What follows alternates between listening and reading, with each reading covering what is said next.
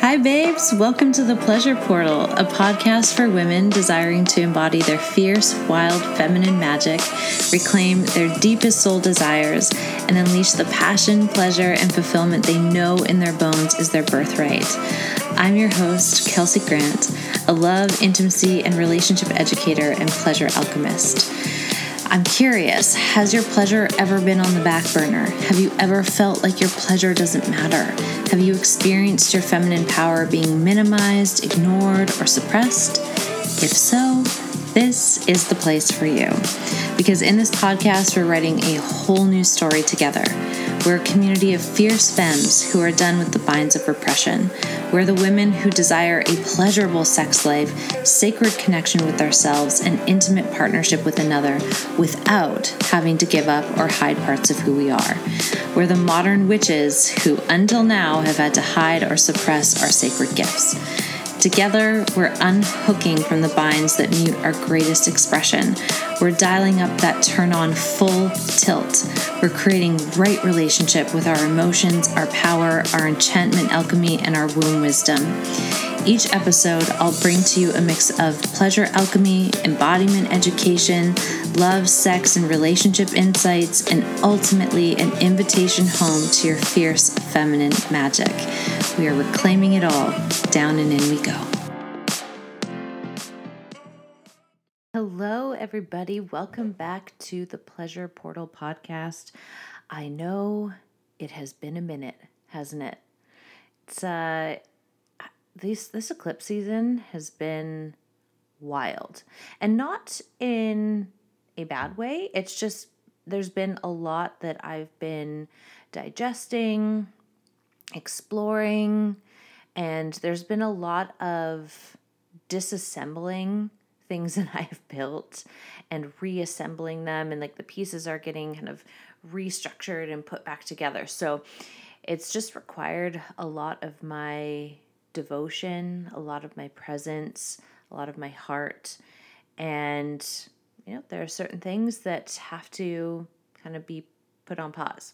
But we're back. We're back. And I'm really excited to release the remaining episodes for season 1. And recently I've been really playing with a couple new offerings for everybody, because the thing about the higher level programs is that it's obviously not accessible for everybody. And so I wanted to create options for people who want to deepen their relationship with the work that I do, with conscious relating, with relationships, with the divine feminine, pleasure, all the things, and have it be in a container that is accessible for where they're at. So I'm very excited. In the next few weeks, I will be opening the doors to the Queen Coven, and this is my membership site. And I'm so excited. We're going to be doing all the witchy things in there. We're going to be diving into sisterhood. We're going to be diving into the divine feminine and, of course, conscious relating. Because to me, relationships are everything. Everything is relationship. And I couldn't release any program that does not have some element of relational mastery and exploration. So that will be coming out real soon. And I also I'll be re-releasing my one-day events. These were events that I was doing a few years ago, and life happens. And so I stopped doing them. And now I'm going to start doing them again. And they are one-day explorations. They're longer workshops, longer form workshops that really contain transmission teachings from me. We will be doing some embodiment practices, and then there will be space for digestion and integration and, getting to work with me on, a micro level there. So those are 2 really exciting new offerings. And then I will have my level 2 membership, which is a necessary membership to go through in order to work with me in any higher level programs. And it is a reconfiguration of my Year of Love Mastery class. And so my team and I will be working on that over the summer, and that should be ready to go either by late summer or early fall. And that is very exciting. And I will be in there on a monthly basis doing 3-hour trainings along with your curriculum that goes along with that. And that membership is a year-long commitment. And so lots of new stuff has been brewing. I haven't just been sitting around twiddling my thumbs, although some days like that's all I've had capacity to do. But for the most part, it's been this beautiful experience of, allowing things to fall apart so better things can come together. And this is such an important premise of the feminine. And if we want to live a pleasure-filled life, if we want to live a magic-filled life, if we want to live a life that feels rich in connection, we have to be able to go through these portals of transition where we have to let certain things fall apart and fall away and allow the rupture in order to really reclaim our power. And we need to root down in order to rise up. And sometimes the things that we have built or the connections that we have, they're not actually in service to truth. They're not in service to the deeper truth within us. And so we got to let them go. And as human beings, that's really fucking hard sometimes, isn't it? And so in order to be able to really guide these levels of initiation in such a profound way, I too have to walk that path of initiation, and it's constant. I'm not always in a deep descent, but the portals of initiation happen, and they will continue to happen as I widen my scope of my teaching and widen my capacity to love. And so that's where I've been at. That's what I've been up to. I'm excited to be back with all of you. I think we've got about 12 episodes that are already recorded and ready to go to close out season 1 of the podcast. And I'll probably sprinkle in a few solo episodes in there as well. And today we have a beautiful guest. Her name is Brooke Yantzi. She is one of my dear sisters. And we really got into the exploration of conscious relationship and the relationship that conscious relating has to our embodiment and our expression. And Brooke is such a beautiful guide and a teacher. She's been teaching dance for, as long as I've known her, and I know she was teaching it long before she met me. And dance has been such a beautiful alchemy and medicine for her. And recently she has started to expand her teaching scope to include conscious relating, divine feminine. Like, of course, like we're really good friends and we have a lot of alignment. And so I'm very excited to bring her on the podcast today and explore this conversation of conscious relationship. And she speaks to it from the lens of how conscious relationship is woven into a marriage and how embodiment, is such a beautiful medicine that supports conscious relating, but also just supports our greatest embodiment of who we truly are. The truth of who we are is much easier to access when we are in fluid movement with our body.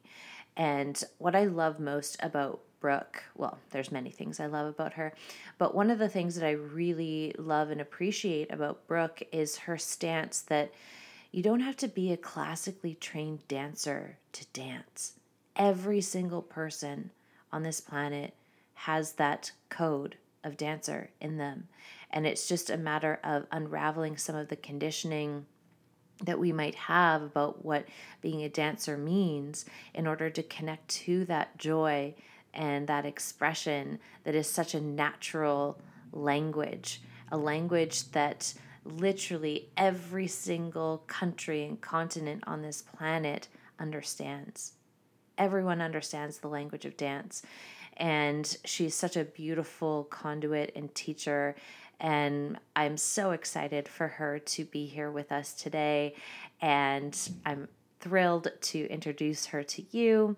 And without any further ado, let's dive in. This is a great conversation. Let me know your biggest takeaways and your insights from the episode, because I love hearing that. I love hearing how these conversations are impacting you and how they're relevant in your life. And if you really are enjoying these conversations, please do share the podcast with someone who could really benefit from hearing this conversation today. And I am really looking forward to being back with you. And here we go. Hi, friends, and welcome back to the Pleasure Portal podcast. I am really thrilled today to share with you my beautiful, beautiful friend, Brooke Yantzi. Oh my gosh, y'all are going to love her. She is like pleasure, movement, embodiment galore. This woman just radiates joy, light, sweetness, fun. Like, you are so fun, Brooke. You are one of the funnest people that I have had the pleasure of meeting in my time in Vancouver. And I honestly can never remember where we actually met or how we came to collide that first day. I'm just grateful that we did, because it was like, oh, I remember you. Oh, yeah, we've done this before in other lifetimes. Like, oh yeah, come on, sister, let's go. Let's go. Totally, like a total recognition. Yeah, a total absolutely. Connection. Yeah. And at the time you were teaching, I think you still are teaching classes to, elementary schools and kids. And I remember going to this one dance class you did in a park at Granville Island. And like, I was like an assistant with you, and I was like doing the dances in this park with all these kids and like trying to get all these families to come and move and dance. And like, that's so my jam. Like, my jam is joy. My jam is vibrancy. And for, a little while after some tumultuous relating, I had forgotten that about myself. And you helped me remember and reclaim that part that is so essential to who I am. And I love seeing you in your joy. I love seeing you as a teacher, because you light up the room, and then you see, like, I see everyone that you're teaching start to pop and light up, and their eyes fill with inspiration again, and you get them back into their body where they belong. And I think you're just so special, and I'm very, very excited to share you and your brilliance with my audience today. So thank you. Wow, thank you. I'm going to cry. That was so beautiful. I feel so seen and so loved in that recognition. It's definitely one of my passions is helping people remember that. And I also have gone through times where I've completely forgotten. Mm-hmm. And I know what that feels like, to lose that joy and then to re-find it. And yeah, that was a really special time when we got everyone dancing. I think there was another time where you came to one of my dance classes, and it was outside at RYU. Oh yeah. Oh, and the cops got called. This was like 10 in the morning. 10 in the morning. Yeah, we were having too much fun. And some neighbor was really upset with the amount of joy we were all having. I mean, in all honesty, I do have a very loud laugh. And the streets do have like this weird reverb that we were on. Like, the sound does bounce and amplify. So maybe it was reasonable. But honestly, it was 10 a.m. on like a Sunday. Yeah, it might have even been 11. Like, it wasn't that early. No, it wasn't. I remember the wasn't. cops pulled up. They looked at us, and I was like, "Everyone, do the dance bigger!" And we all like looked at the cops, and it was the song "Shut Up and Dance." Like, I remember it. Shut up and dance with me, and we just like rocked out. There was like 25 people in that class, and then the cops laughed and drove away. Yeah. It would have been great if they joined in and they became part of our dance line. That would have been real funny. That would have been epic. That would have been the icing on the cake. It would have been. Next time. It was a pretty good memory regardless. Exactly. Back in the days when we were allowed to dance in the streets, which will come back again. It'll happen again we need to stay anchored in that possibility of, we're just in a bit of a holding pattern right now. Things are a little bit different. It's an opportunity to adapt and shift and grow and change. And we will get to do those really fun things once again, which I'm excited for. Totally. And sometimes things get taken away so that we can remember.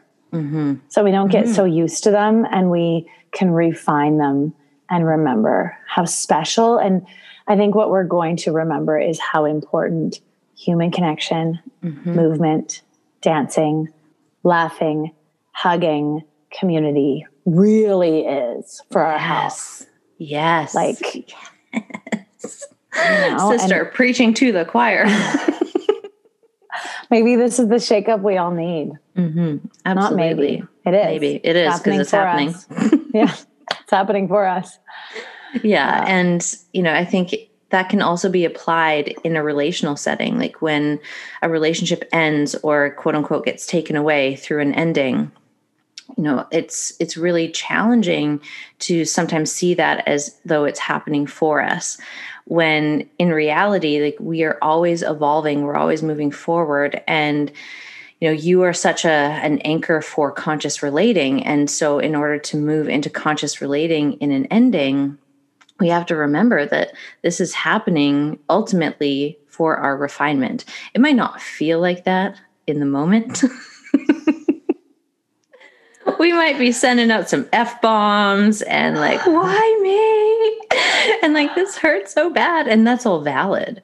And that's all part of, conscious relating, is getting conscious with what is going on inside of ourselves in any stage of relating. So I'd love to begin our conversation there and then kind of flow where we flow into embodiment and movement and how that all weaves together.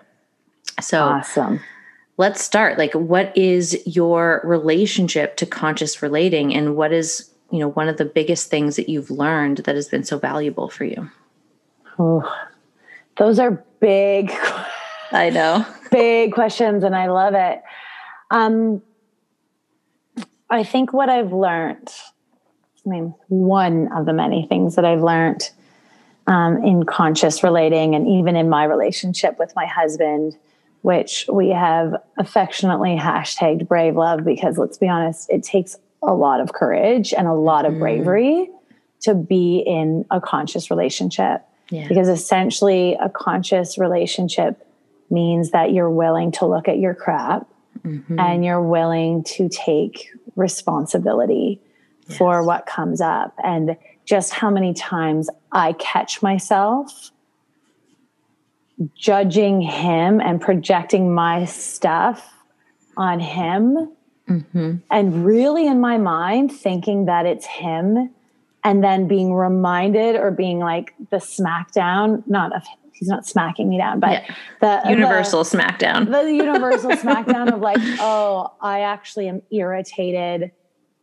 about him for things that I have not learned to love in myself. Or I'm mad at him for things that I'm mad at myself for. Right. I think that's been a really, really big lesson where it's so easy to project our stuff on our partners.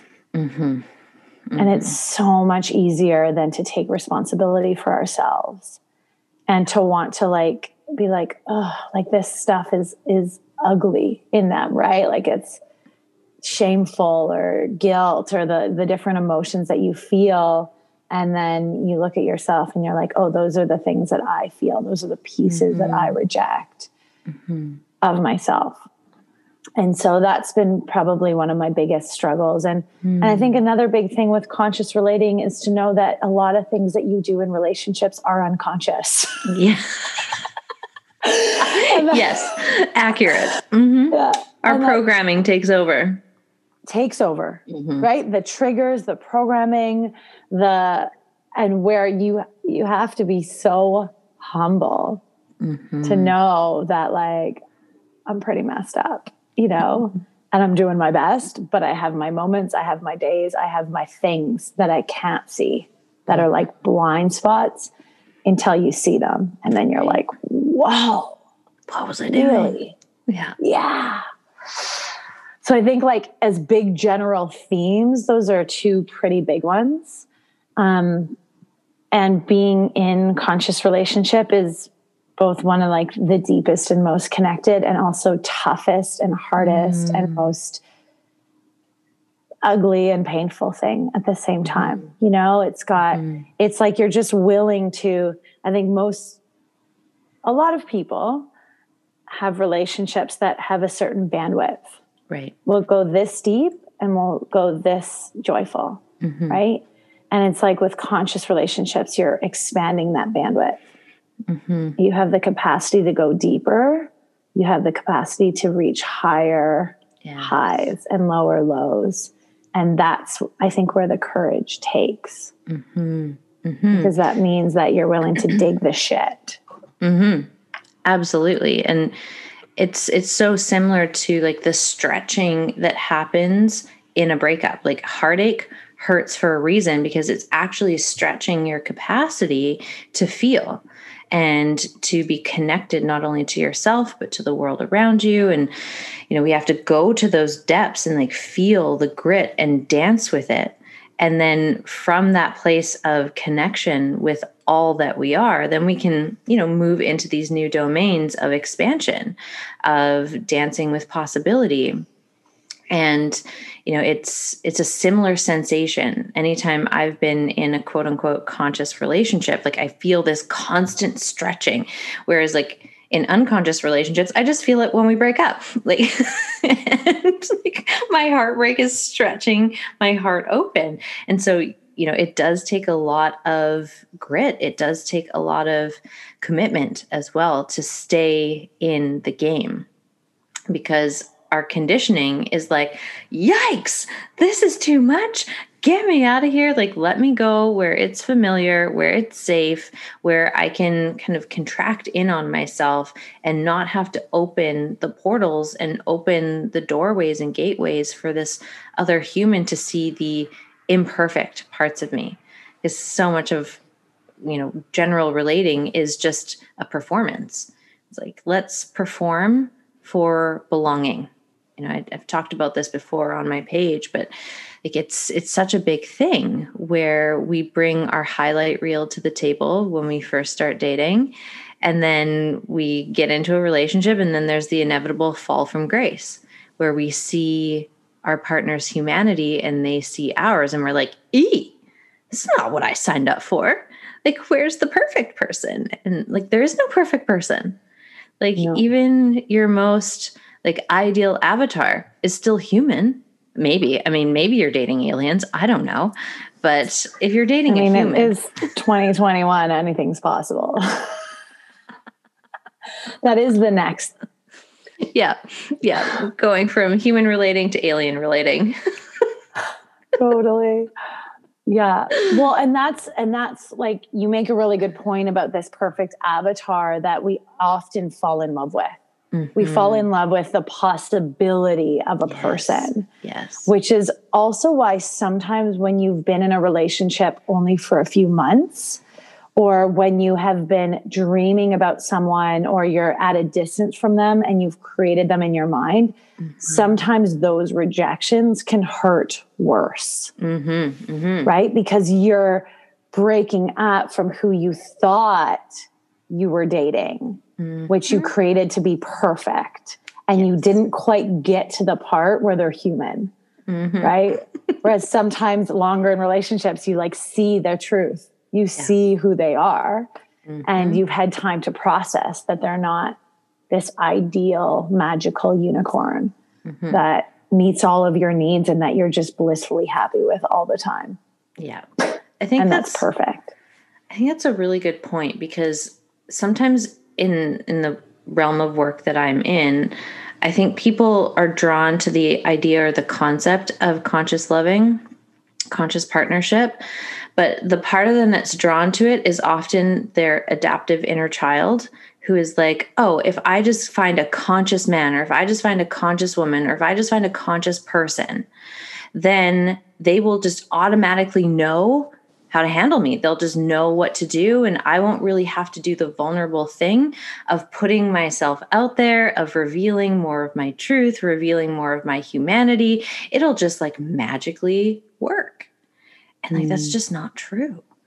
And when we come from our functional adult, we come at dating, we come at relationships from a place of being anchored in possibility. Sure, like, yes, I want to live into certain possibilities. Absolutely.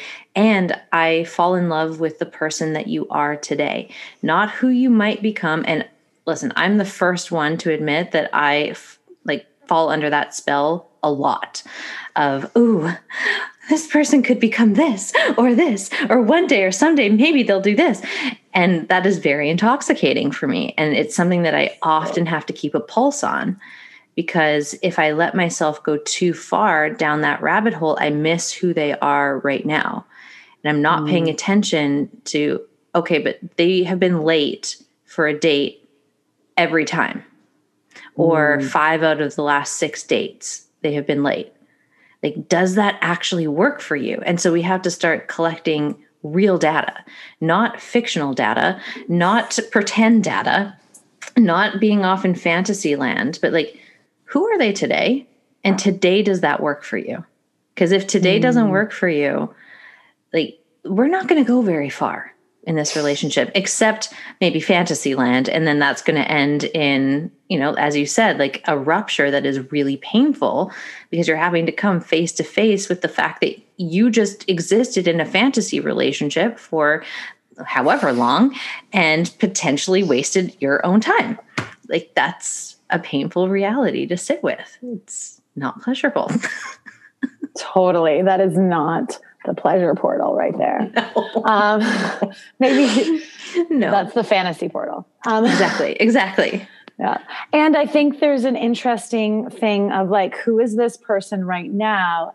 And giving them space to grow into who they desire to be. And I think one of the greatest things you can find in a partnership, which my husband is not perfect. I mean, you know him. I do know him. And I love him. He's so great. You love him. He's a beautiful human with a really good heart, and his intentions are really good, but he's not perfect. I'm not either. But one thing that really stood out to me from the beginning was his willingness to take feedback and to want to do better and be better. Yes. Right? So it's like, sure, maybe someone's late a few times, but when you talk to them about it and say, this is something that I need, do they step into that? Or do they just continue to do that, negating your needs and your, exactly. I think that even gives you better data. Totally. 1 foot in reality and where are we? Who is this person? And 1 foot in what's possible. Yes. And is this person willing to grow and to change? And that's actually something that I think Dave is better at than me. He's better at taking feedback. A lot of his men's work is calling each other out. And they're really good at that. Way better than us women, right? Absolutely. Yeah. Like, no, tell me how great I am. Tell me how great I am. Totally. Like, sometimes I'm like, you said that to him? What did he react like? Oh, he took it and he made some changes. I'm like, what? That would never work with a woman. Totally. But he's practiced that a lot. So that's something that I've really admired about him, is his ability to like take the feedback and move forward and to try things and just like completely fail. Like, some of the stuff he said to me in the beginning of our relationship, I'm like, why would you say that? Even now, I'm just like, what? There's certain things that, sometimes we don't think, or we have old programming, or before he met me, he hadn't dated anyone in 2 years because he was on some spiritual sabbatical, like he had his own journey, and he was rough around the edges a little. Yeah. Right. So he had to like learn how to walk. And I think that also is probably going to happen, and is probably happening right now in the dating world, as people have been pretty isolated. I know for myself, even just emerging into hanging out with people and communicating, sometimes I feel like I'm stumbling over my words, or I'm a little bit awkward, or I'm like, was that funny? Was that weird? You know, am I? I'm a little Bambi here. Yeah. Right. Like we're kind of needing to strengthen these muscles that we haven't been exercising for a bit. Absolutely. I think that's such an important piece of like their willingness to take feedback. And we also have to look at our willingness to take feedback. Because I think a lot of the time in the dating space, we're so externally focused on the other person. Like, oh, I'm vetting them, which great, vet them. Like, please, please, please do vet them. But also vet yourself. Like, are you someone who upholds the same standard that you're expecting them to naturally be masterful in? And if not, like there's some work there to do. And if you expect your partner to take your feedback, you better be able to take their feedback too. Because when two people come together, especially in a conscious relationship, it is this process of getting to know each other. Like, I don't know this person. They've spent their entire lives with themselves. They know themselves pretty well. Just like I've spent my whole life with myself. I know myself pretty well. And getting to know someone new is also a process of training them in who you are and learning who they are. And there's going to be things about you that kind of irk them. And are we able to be humble enough to receive that feedback, weigh it against our truth? Like if someone asked me, this is going to be a silly example, but like if someone asked me to dye my hair blonde because they only liked blondes, I'd be like, yeah, no, I'm not taking that feedback because like, I know that that's not me and I'm not going to feel in my most expansive self. But if someone was like, hey, I really need you to shift your tone when you ask me, for a favor, like it seems a little harsh or critical when you ask for something. That is important feedback for me, because that is ultimately helping me become a more powerful relator in that relationship, but probably also helpful in all my other relationships. Yeah. And so it is this balance of like, where's that feedback coming from? Is it coming from like this deep, rich place of genuinely wanting to create more connection and union with you? Or is it just superficial and, a little bit critical? Like you have to be able to discern what they're asking you for, but also be receptive to their feedback.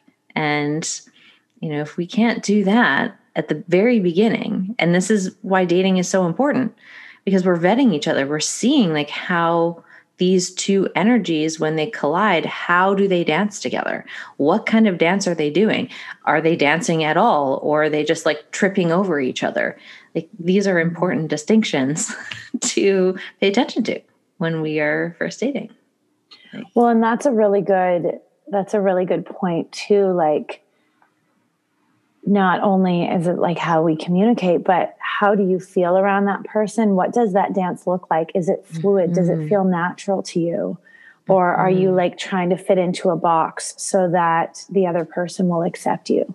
Are you fully expressed in your dance? And do you feel better after you've danced? Or do you feel drained and more anxious and overwhelmed? So I just had the vision of dancing, shocker, right? Because everything to me can relate to dancing. Me too. Yeah. So that's a really, really good point when we're vetting partnerships. And even when we're, even in relationship, when my partner is tired or he's off or he's grumpy, energetically, sometimes it does affect me. We live together. We sleep in the same bed. We're around each other. We've been traveling together. And knowing I am not him, he is not me, and I have a choice to not be affected, to take space, to give him space to clear out my energy, and to not have ourselves always, right? Like not to be interdependent, but not dependent on one another. Sure. So it's like, I'm only happy when he's happy. I'm only energized when he's energized, no, that's not that's also not a healthy thing. It's so important. And it's so important that we have our own outlets to fill ourselves up, that it's not just like each other. Plugging into each other. Eventually, like, the tanks will be empty. If you're only plugging into each other for that sourcing, like, that's like really problematic. And that's how a lot of people relate. Like, they get into a relationship and their hobbies fall away, or their passions fall away, or their friends fall away. Like, the things that we are committed to when we first meet someone are the things that actually kind of put together our full picture here. That's what makes us vibrant and attractive to the person that, you know, we've captured their interest and they've captured ours. All of those pieces of who you are make up what is being brought to the table at the dating phase. And then we get in like this weird headspace that's highly unconscious. Like, it's not a conscious thought that we think. But as soon as we kind of lock it in and we have a commitment, all of a sudden it's like, okay, set it and forget it. Like, how many marriages operate that way? Like, once we get to the finish line, which is the wedding, we just set it and forget it. And like, it should just work, right? And it doesn't. Totally. Because if you're not keeping up with the things that actually bring you to life, then you're going to start sourcing that life force energy through your partner. And eventually that well is going to run dry.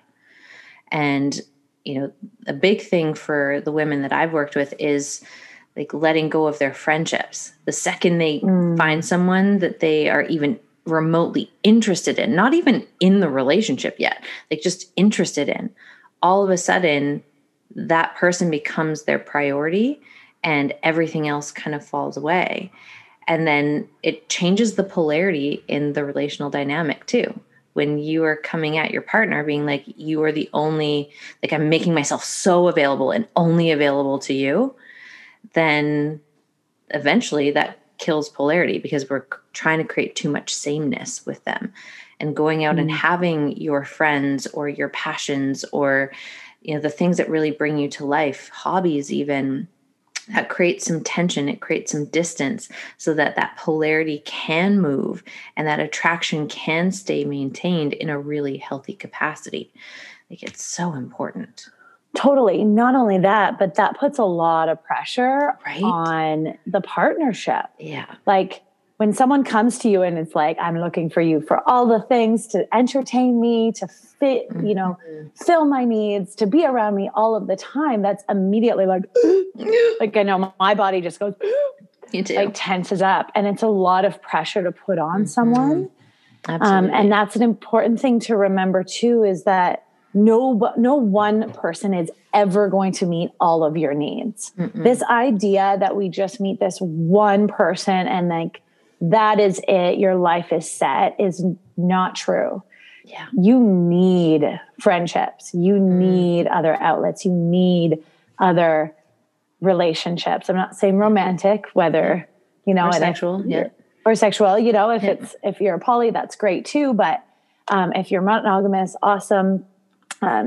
All the things, but we need different outlets, even in monogamous relationships. And this is probably one of, the greatest mistakes that people make. And I mean, what you said too, with your clients, not just for you, but for them, like, give them some space, give them some space to still be themselves. Yes. And to have freedom and autonomy.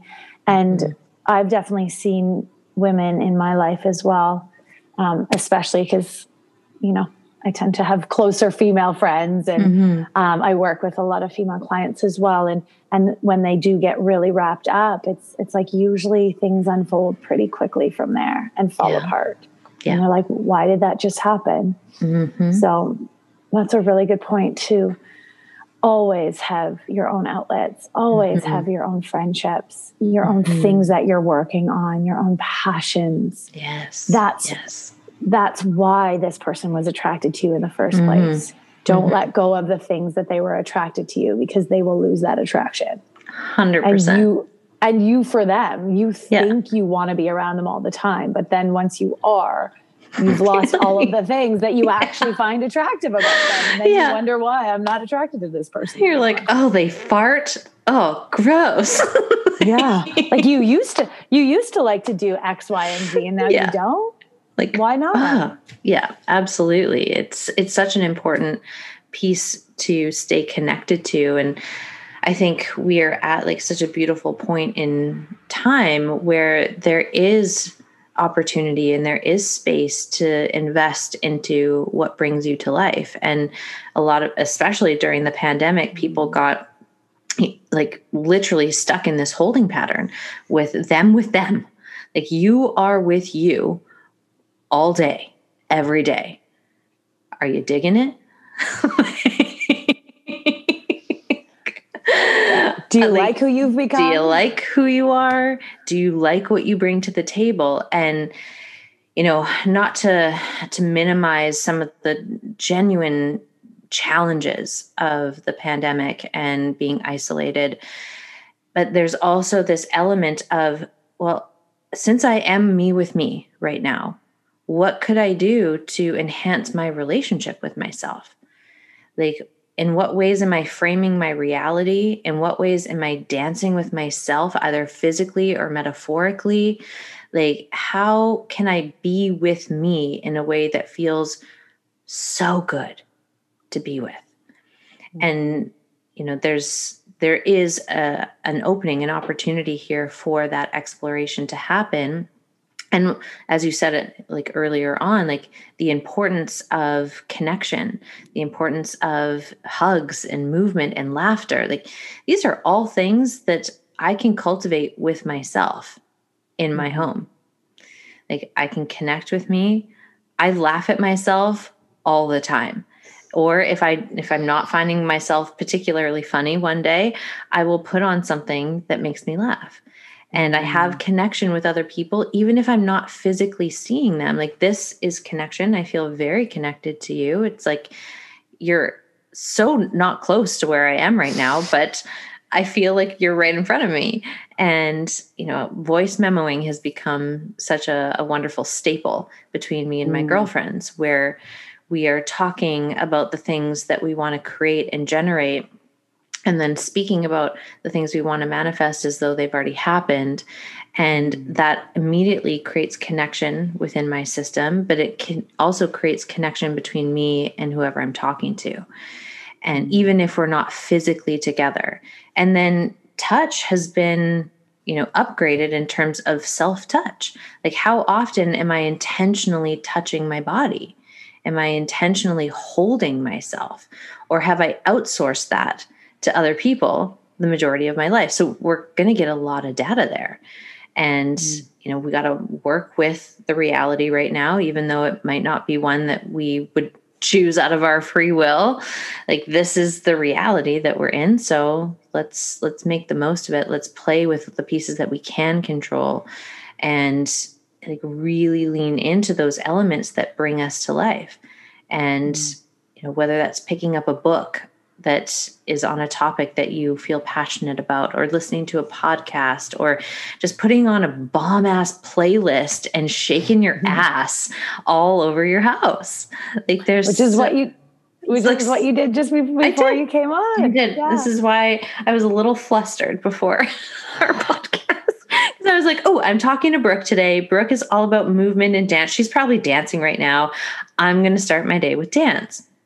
And so I put on a playlist and I just started dancing, some nonlinear movement. I did not set a timer, which was my mistake here. I was really in my feminine. I didn't really have much of masculine structure at play here this morning. And then I looked at my clock. I'm like, oh shit, 45 minutes before we hop on this call. And now I'm real sweaty and I need to go shower and get ready. And so like just being in those elements and like giving yourself permission. Like I get to say how my day is going to go. So why not start it with some pleasure? Why not start it with some movement? Why not start it with some connection? However that makes sense to me today. And I'm really curious for you, especially during this last year, like how has your relationship to movement not only shifted or changed, but how has it been the anchor for you? Ooh, good questions. Good question.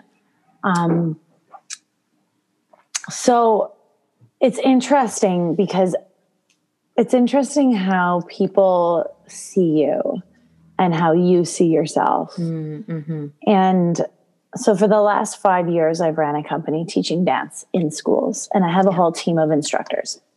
But in the process of building that company and teaching the programs, like a classic entrepreneur, the first year I taught everything myself and I built the company. And then the second year I brought on 5 instructors and taught a lot of the programs myself and built, as well as building the company. And I hit a huge burnout. Mm-hmm. So the last few years have been me unpacking that, delegating, not teaching, and trying not to dance as much as possible, because that was part of dancing in that way, teaching a dance fitness, high energy program to kids. Mm-hmm. But what in that process I did was also disconnect from movement and dance. Mm. And so a big part of this pandemic has been to reclaim that, to reclaim dance for pleasure, to reclaim like self-connection, to reclaim what I give so many other people. Mm-hmm. But because I was doing it 30 hours a week, it burnt me out like anything. Yeah. Right? And when you do something as a job, sometimes, right? Well, as a business, but like that, sometimes you lose the connection to it as pleasure. Yes. And you hear this a lot with artists or with creatives who all of a sudden it now becomes how they pay their bills and they can lose the passion. And so the pandemic really brought me back. I had been wanting to start dancing again as healing. I'd been wanting to start working with women to connect them to their bodies and their sexuality and their sensuality and their feminine through movement and dance. But I didn't have the energy or the time. And then when the pandemic hit and my business was on pause, it was kind of in a coma is the way I looked at it, because it's still operating, but at a very limited capacity. And it wasn't for a little while there. Mm-hmm. And I all of a sudden had all this space and I was like, what am I going to do with this space? And I gave myself so much space to listen to music, to move my body, to remember what it felt like to listen and to flow and to reclaim that part of me. And I started like teaching classes as well, but dancing for sure was one of my staples. And my husband was like, whoa. And it brought like many things. When you do things out of pleasure, it started to bring me so much more energy. Mm-hmm. And my husband was like, wow, like I, got together with you and married you kind of at half capacity because you've been so tired, but you've come alive. Yeah. Who is this goddess? I love you now, Yeah. And it's been really, really healing for me. Mm. And even the other night, I'm here in Costa Rica and there was a DJ, I know. And we were outside on the beach. There was a few of us. There wasn't many people dancing. Not this. This is a different story, Kels. And there was maybe like 5 of us, and we were pretty spread out. Don't worry, people. And it was just raw. It was like jungle house beats, and I just like went right into my body. This a few days ago, and I was just dancing like blasted open with movement. And I kept holding onto my heart. And I'd look at my friends. I'm like, I'm so happy right now. I'm so happy. I'm so happy. Like it just like that remembrance in my body of how much I love moving. And even more like in the sand and in nature. And there's just something so healing about it. I really feel like we had dance before we had language. We communicate. I mean, if you've ever, well, I know you've traveled, and for whoever's listening, when you travel, it's like, and you can't speak the same language. There's a certain commonality of body language, of smiling, of connecting. And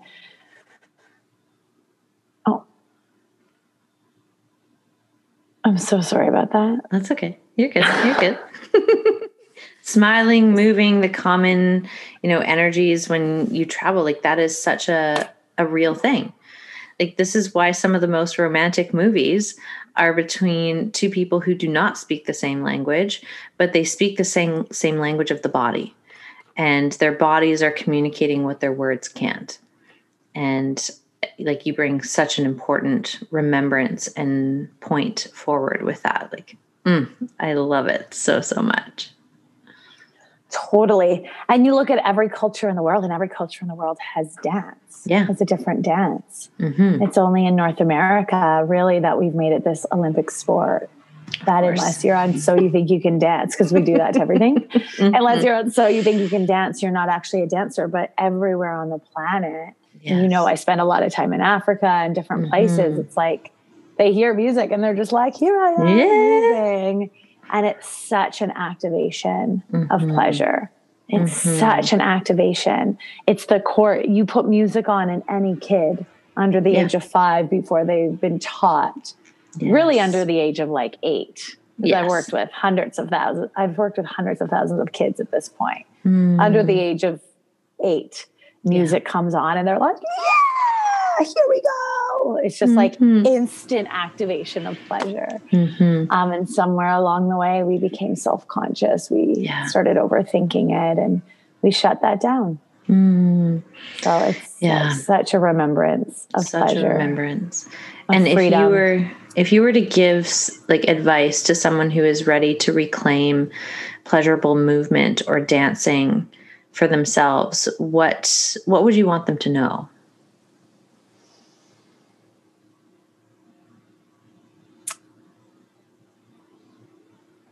I think there's a few things.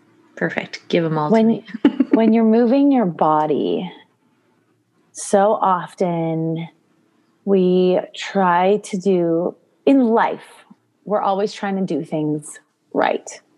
Get right. And when we're growing up, it's like, get the right grades, hang out with the right people, do the right thing, marry the right person, get the right job. We're trying to do things right.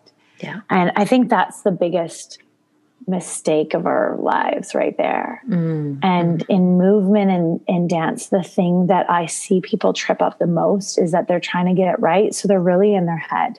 Right. Right. And if they're in a class and they're trying to look at, it's like 5, 6, 7, 8, do it again, 5. And it's versus just moving your body and realizing that you can't actually get it wrong. Like it's your body. You can't move your body wrong.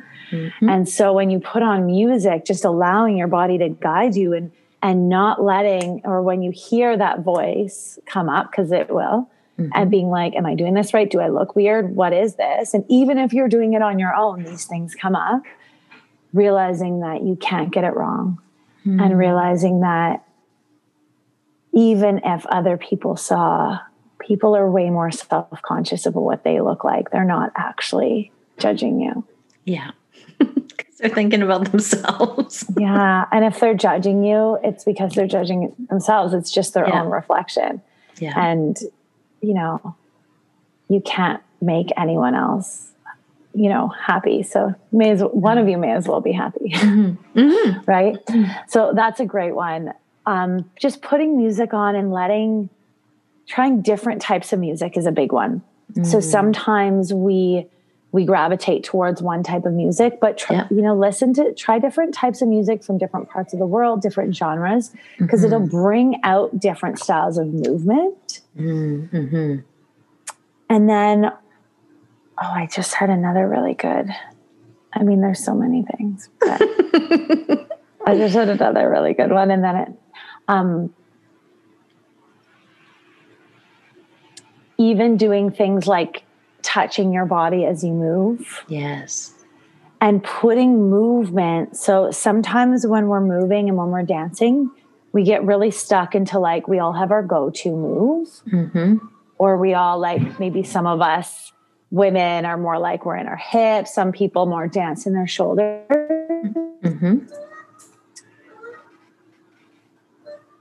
As a good, start to dance, start to move and see where your body kind of keeps reverting to.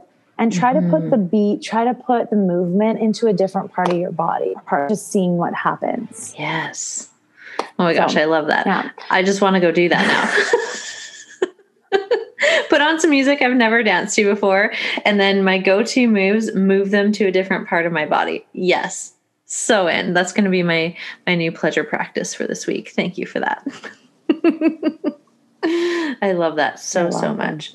You're welcome. Pleasure practice. Yes. So good. So good.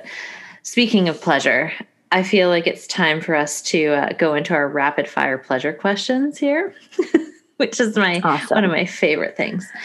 Okay. So how does relationship with pleasure look in your daily life? So I start my day every day doing something pleasurable. So going for walks along the beach, putting music on and dancing, journaling. It's like the first few hours of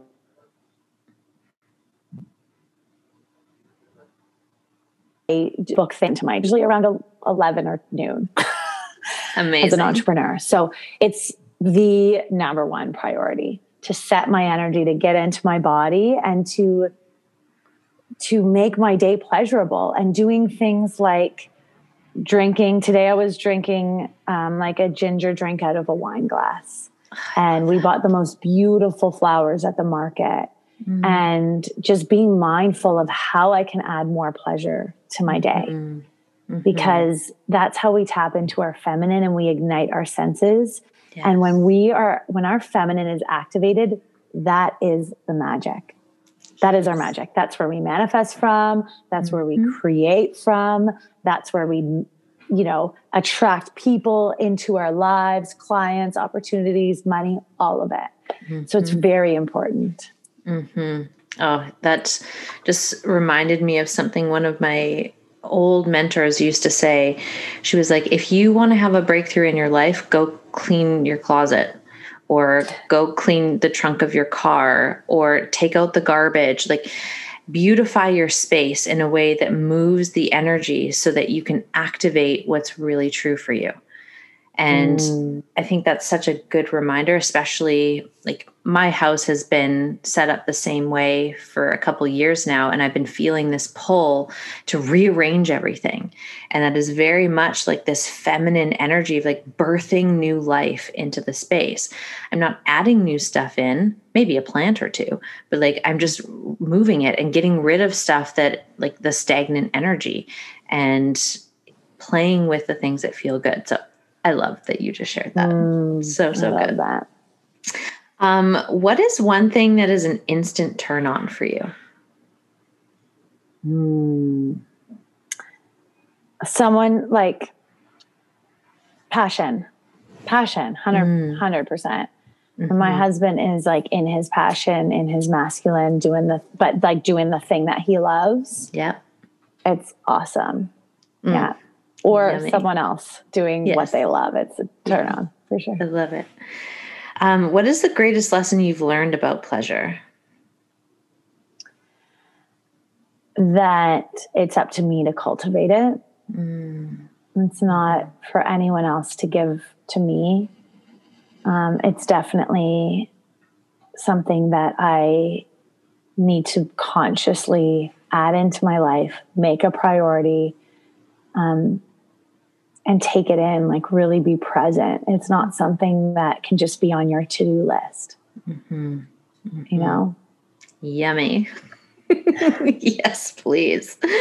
What are you most turned on about in your life right now?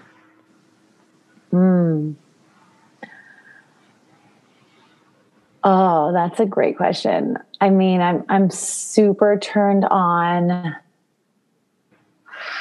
I'm very turned on about some of the programs that I'm creating that bring in like dance and movement and helping women really activate their bodies through movement and dance. It's been really just inspiring me. I'm like channeling and journaling. And so I feel like that's been really turning me on, as well as living at the beach in 30-degree weather. It's pretty, and being able to like dance in the sand and connect to nature. That combo is pretty spectacular. And watching sunsets every day. as you were saying, like being turned on by nature, literally a crow started squawking outside of my house. It was like, yeah, we agree. All right. Final question. If you could whisper a nugget of pleasure wisdom to 13-year-old you, what would you tell her?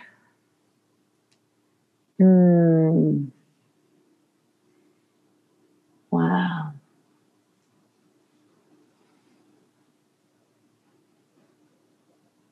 I would tell her